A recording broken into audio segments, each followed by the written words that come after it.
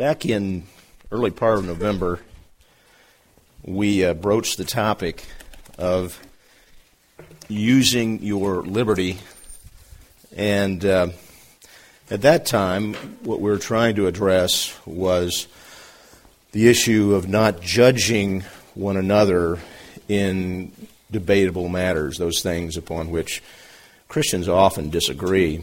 And I need to say a couple of things. One is that I don't consider that we have a particular problem in this area, but I do think it is an important area to consider generally as believers because these kinds of things can come up at any time in a lot of different contexts. The other thing I want to do is tie up a loose end from that teaching about judgment. I think it's important that we don't go too far in this not judging thing, okay? Because a lot of people, when they would like more freedom or license than the Word of God really allows, will sometimes say, don't judge, period. That's really the only commandment. When in reality, you and I judge all the time in matters great and small. In fact, the word used in the text, the Greek word krino, means in its most basic sense to make a decision. And so it's pretty impossible to avoid the issue of judgment. Not only do we judge when we put on a tie or a skirt in the morning, the girls put on a skirt, but frankly, I'm sure most of us will cringe when the faith healer on TV slays the cripple in the spirit and then he runs off stage. And parents will oftentimes tell a young teen, no, you can't go to a particular movie because we judge it inappropriate. When Jesus said, judge not, lest you be judged, he did not mean we don't use the Word of God and, frankly, common sense to make judgments about consequential matters upon which the Word is clear. He meant that believers should be patient, slow to judge, never of a critical spirit, especially about matters that are debatable. However, if something is wrong by Scripture and we don't make a judgment, if evil is never called as such, the Bible is just an interesting read, but pretty much worthless in real-life application. We just have to understand that we will be judged by the same standards with which we judge. So, if you make a public or even a private judgment about something, just be sure that you're not guilty of the same thing, if maybe even in a less obvious form. When Jesus was criticized for healing on the Sabbath, he drew the line well. In John 7, it recounts where Jesus says, if a man receives circumcision on the Sabbath, so that the law of Moses will not be broken, why are you angry with me because I made an entire man well on the Sabbath? Do not judge according to appearance, but judge with righteous judgment. And somehow the picture that I have of Jesus overturning the tables of the money changers in the temple is not one of an actionless, non-judgmental wimp. Moving on, today what I'd like to do is tackle a little bit more difficult subject of where we left off in Romans 14. That's where we're going to start. And we're going to address the next issue that Paul addresses. Last time we stopped at verse 12, and we're going to pick it up right there in verse 13 in Romans 14. Therefore, let us not judge one another anymore, but rather determine this, not to put an obstacle or a stumbling block, my word would be boulder for today, in a brother's way. In other words, while we are to avoid judgment in these debatable areas, we have an additional caution to avoid creating a problem for another believer by careless practice or exhibition of our liberty. Continuing in verse 14, I know and am convinced in the Lord Jesus that nothing is unclean in itself. In this context, meat is just meat. But to him who thinks anything to be unclean, to him it is unclean. For if because of food your brother is hurt, you are no longer walking according to love. Do not destroy with your food him for whom Christ died. And we covered in the last teaching about this judgment thing, in the first part of chapter 14, how some believers are strong and others weak in certain areas, and neither should judge the other in those gray matters. We're not to judge someone who is sensitive about a particular practice. Even if we're sure we're right, these things should not inhibit Christian fellowship. Primarily, we will each give account to our eternal Master, the weak for his and the strong for his. Therefore, we don't need to get into the business of judging things that are not clear. But at this point in the text, Paul changes focus from respect and avoidance of judgment between weaker and stronger brethren to the responsibility of the stronger. Beyond not judging, the stronger is to make sure he does not put a stumbling block, a boulder, in the way of a brother by his acts or even omissions, each of which may be fine according to the liberty of the stronger, but not that of the weaker. Now, before we go down this road, I think it's important that we ask a fundamental question of ourselves and answer it honestly to ourselves. Yes, we have this liberty in Christ, but what is my ultimate goal? Is it to lead others to or closer to Christ? Or is it to exercise my liberty for my own pleasure? If the latter, then the rest of this message and the text that we will go over probably won't have a lot to offer you. Matthew Henry puts it this way: the business of our lives is not to please ourselves, but to please God. That is true Christianity, which makes Christ all in all. Though Christians are of different strength, capacities, and practices in lesser things, yet they are all the Lord's. All are looking and serving and approving themselves to Christians. We must avoid saying or doing things which may cause others to stumble or to fall, that which may be an occasion of grief or of guilt to our brother. Let's continue on in verse 16 of chapter 14. Therefore, do not let what is for you a good thing be spoken of as evil. For the kingdom of God is not eating and drinking, but righteousness and peace and joy in the Holy Spirit. For he who in this way serves Christ is acceptable to God and approved by men. Now, you and I may know in our hearts that some act is perfectly fine.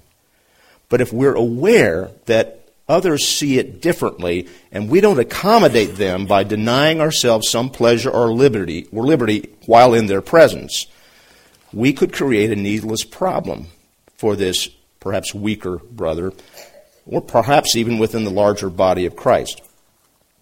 Now, we can't stop people from speaking evil, but we should certainly not intentionally or even carelessly give them any reason to speak evil of us. Again, Matthew Henry says, we must deny ourselves in many cases what we may lawfully do. when our doing it may hurt our good name.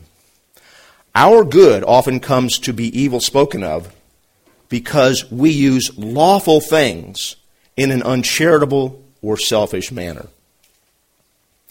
Let's continue in verse 19. So then, we pursue the things which make for peace and the building up of one another. Do not tear down the work of God for the sake of food. All things indeed are clean, but they are evil for the man who eats and gives offense. It is good not to eat meat or to drink wine or to do anything by which your brother stumbles. The faith which you have as your own conviction before God. Happy is he who does not condemn himself in what he approves. But he who doubts is condemned if he eats, because his eating is not from faith. And whatever is not from faith is sin. Okay, let's try to discern what's going on here. A mature believer, as mature believers, we are to seek peace and building up of fellow believers. And if I'm convinced that something is allowable under God, and my brother, even one who is clearly weaker in the faith and understanding, if he believes the same thing is wrong, then the visible exercise of my liberty becomes a boulder, a stumbling block for him that may tempt him to partake in the same liberties against his own conviction. Now, that compromise brings about a background of condemnation in the conscience of the weaker brother. Matthew Henry said this, "Many wish for peace and talk loudly for it, who do not follow the things that make for peace. Meekness, humility, self-denial, and love make for peace. Many, for meat and drink, destroy the work of God in themselves. Nothing more destroys the soul than pampering and pleasing the flesh, and fulfilling the lust of it, so others are hurt by willful offense given." Now, I know that this question raises a number of hazy areas, a number of dilemmas perhaps in application. And this is where maturity and discernment come in. A strong believer may rationalize something like this, thinking, I'm convinced that this activity is perfectly okay. And if I were to practice this thing in private only, but not in front of someone else, might I not be guilty of hypocrisy? Therefore, I'm going to consider this particular thing, I don't want to be a hypocrite, I'm going to consider it a pebble, and I'll just walk over it and consider that's my brother's problem. Well, why don't we take a look at what Paul said in addressing one of the stumbling blocks of his day, and see if we can discern in 1 Corinthians 8 anything about how we should apply his teaching on walking in liberty. How we discern between what's a boulder and what's a pebble. In 1 Corinthians 8, we address the issue of meat that had been offered to idols. You've heard this probably referred to in a number of places in Scripture. In other words, guilt by association. Starting at the beginning of the chapter. Now, concerning things sacrificed to idols, we know that we all have knowledge. Knowledge makes arrogant, but love edifies.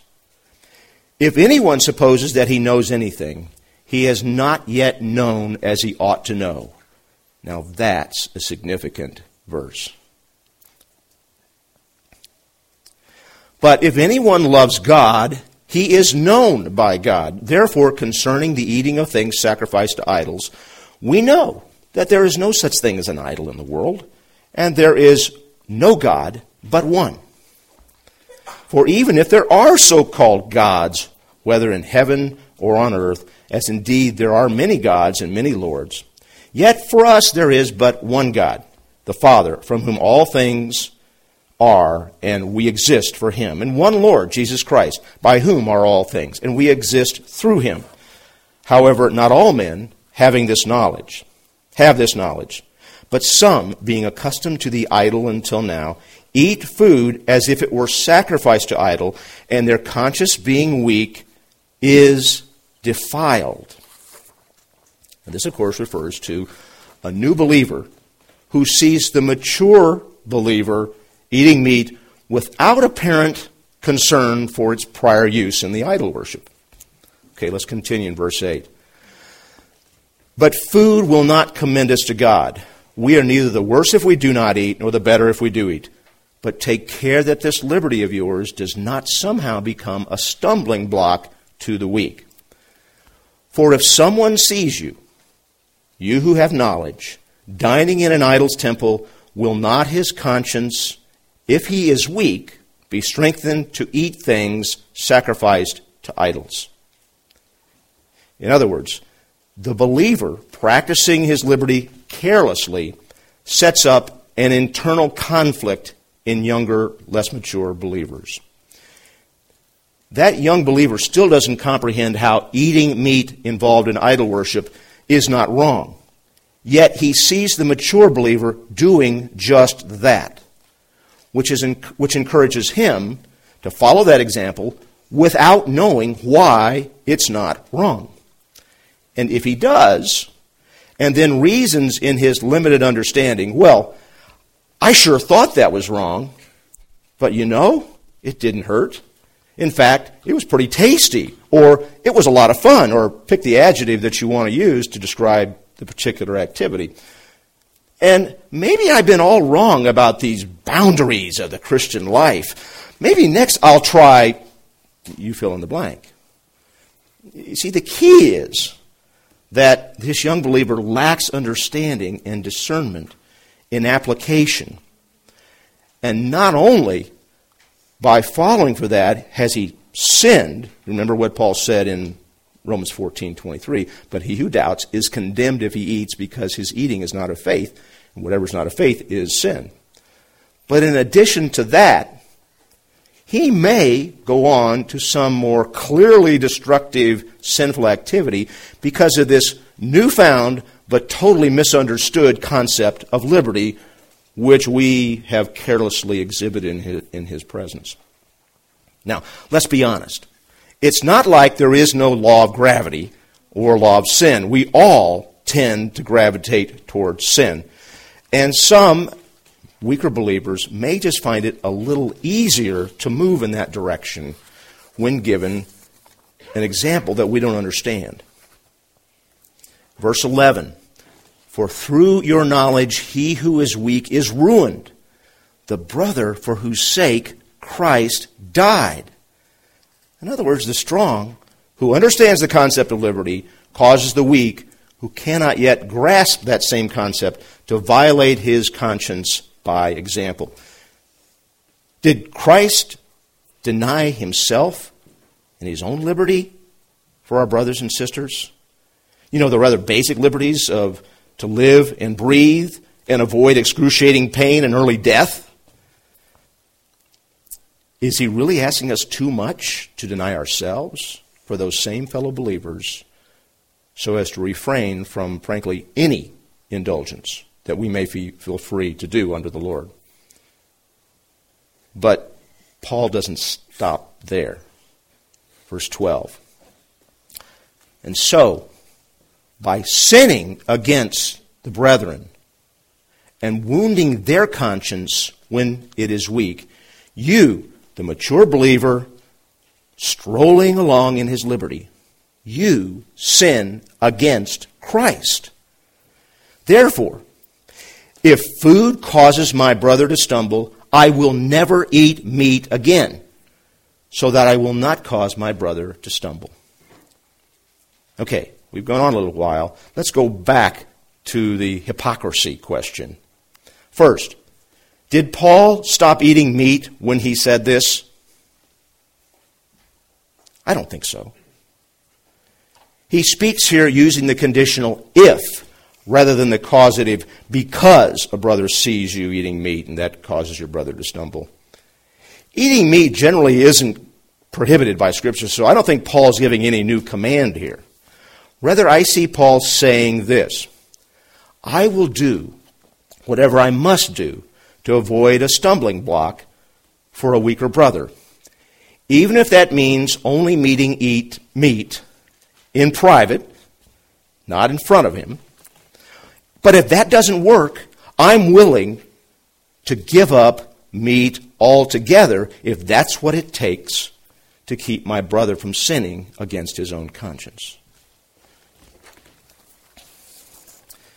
Now, in this passage in 1 Corinthians 8, Paul is addressing our example to other believers.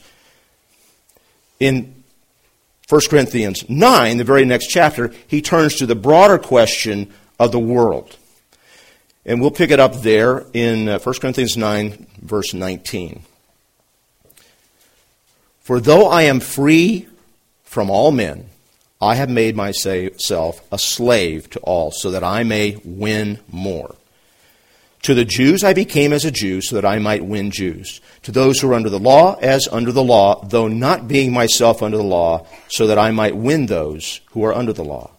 To those who are without law, as without law, though not being without the law of God, but under the law of Christ, so that I might win those who are without law.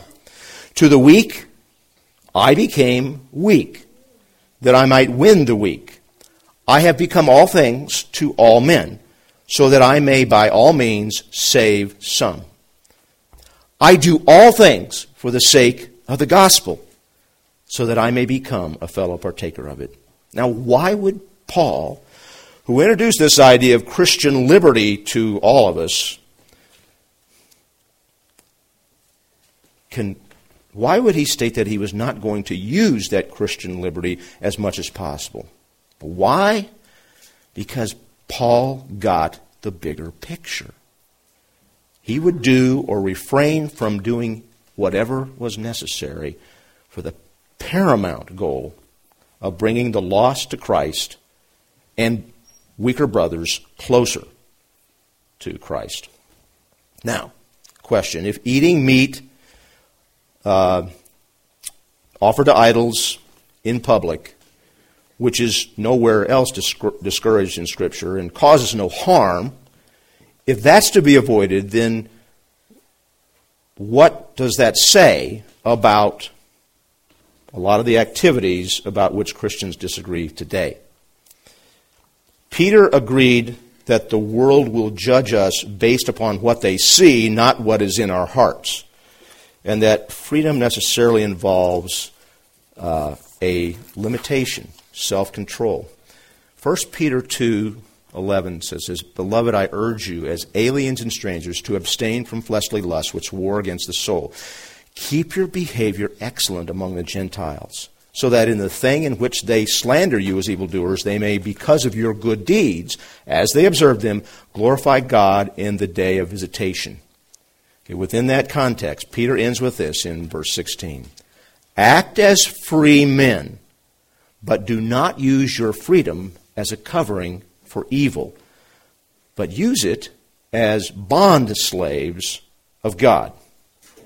So, to sum it up, it seems that we have this liberty in Christ, and we should use it. But wisely, carefully, circumspectly, as bond slaves.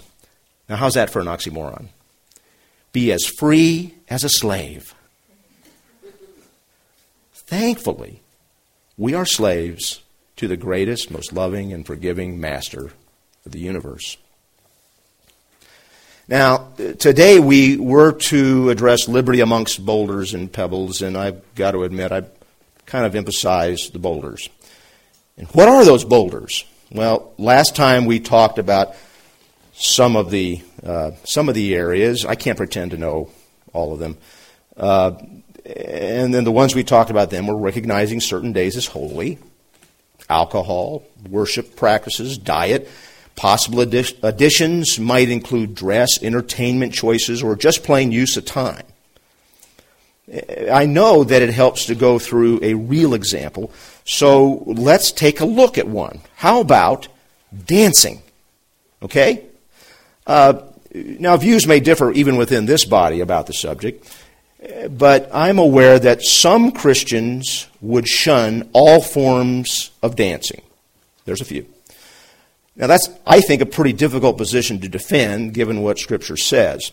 The Psalms, thou hast turned for me my mourning into dancing. Let them praise his name in the dance. Praise him with the timbrel and dance. Praise him with stringed instruments. In Ecclesiastes it says there's a time to weep, a time to laugh, a time to mourn, and a time to dance. On the other hand, there are references in Scripture to dancing which are not very positive. You know, when Moses came down from the mountain and saw the children of Israel dancing around the golden calf, I think we can say he was a little bit upset. Okay? When Herod watched his stepdaughter dance, the text in the Gospels say that her dancing pleased him to the point that he offered her whatever she would ask. Now, in my mind, that is a picture of lust. So, frankly, dancing is a real gray matter because it can be either a joyous celebration or even a praise to God, or it can be a temptation to sin. Where are the lines? I'm just going to give you my opinion. Okay? Certain dancing and music that accompanies it clearly call up ungodly passions, whether it's burlesque or dancing with the bimbos on TV. Okay? I'm just being honest with you. That's the intent. Some dancing, because of certain physical touch alone, can be appropriate or inappropriate, depending on the participants. An amorous, tightly held slow dance might be fine for a husband or wife on celebrating an anniversary, or maybe something who's just about to get married. But I think it's a little bit much for young teens with raging hormones, in my opinion.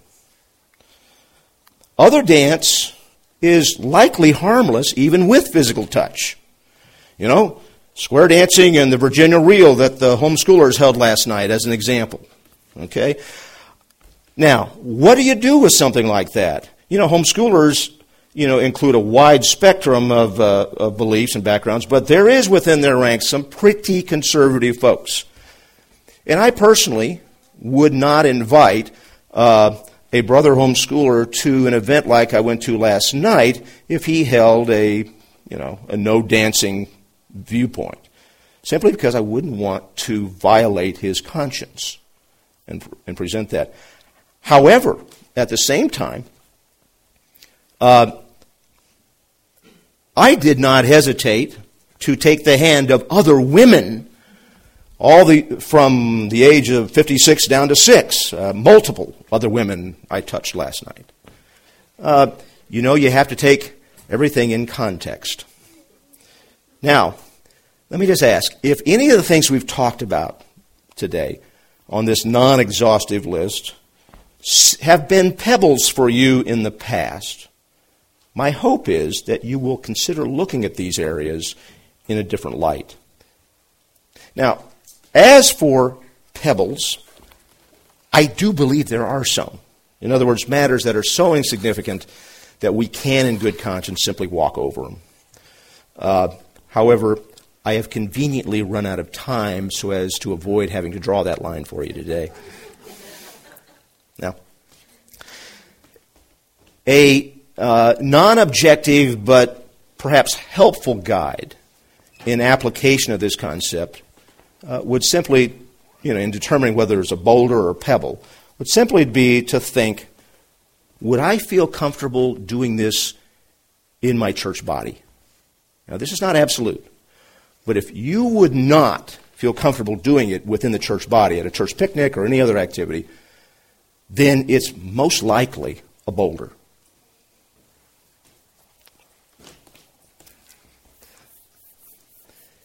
Now, I think this is a serious matter. This stumbling block stuff, for consideration by all of us. No less so than this. In Matthew 18, when Jesus was before his disciples, they brought to him one of these kind of, self-centered questions. Master, who will be the greatest in the kingdom of heaven? And Jesus, always the teacher, brings a visual aid, a child up in front of them, and says this, truly I say to you, unless you're converted and become like children, you will not enter into the kingdom of heaven. Whoever then humbles himself as this child, he is the greatest in the kingdom of heaven. And whoever receives one such child in my name receives me. But whoever causes one of these little ones who believe in me to stumble, it would be better for him to have a heavy millstone hung around his neck and to be drowned in the depth of the sea. Woe to the world because of its stumbling blocks, for it is inevitable that stumbling blocks come. But woe to that man through whom the stumbling block comes.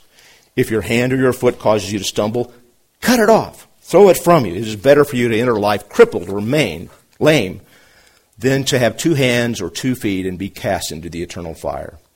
If your eye causes you to stumble, pluck it out and throw it away. It is better for you to enter life with 1 eye than to have 2 eyes and be cast into the fiery hell.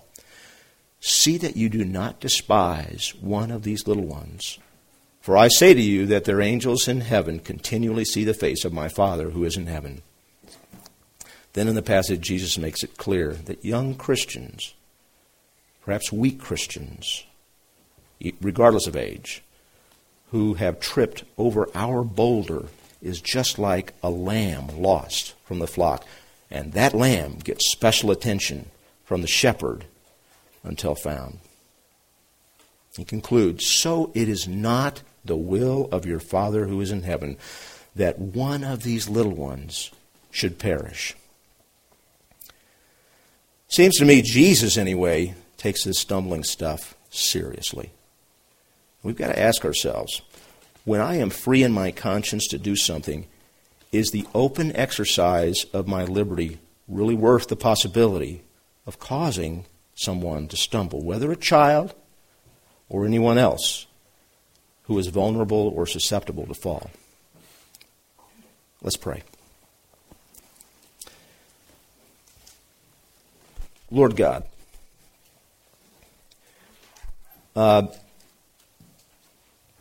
this is a difficult matter with which to deal and how to apply in our lives. Sometimes it's very difficult to discern even between matters that are significant and those that are not. But Lord, I pray that you would give each one of us here the ability to be more sensitive about these matters. To be aware that we are beacons.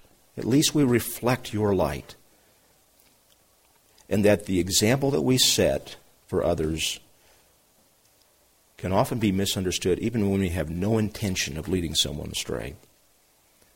I pray, Lord, that you would help us to live our lives in liberty and freedom with joy, with enthusiasm, but to be aware, Lord, of those around us, especially those who are weak, those who are young, those who you have a particular concern of. We give you the praise, Lord, and we pray that you would be with us now as we worship you in spirit and in truth. And be with each one of us, Lord, as we try to apply these truths that you've given us through your word in our day-to-day lives. We ask all these things in the precious and holy name of Jesus. Amen.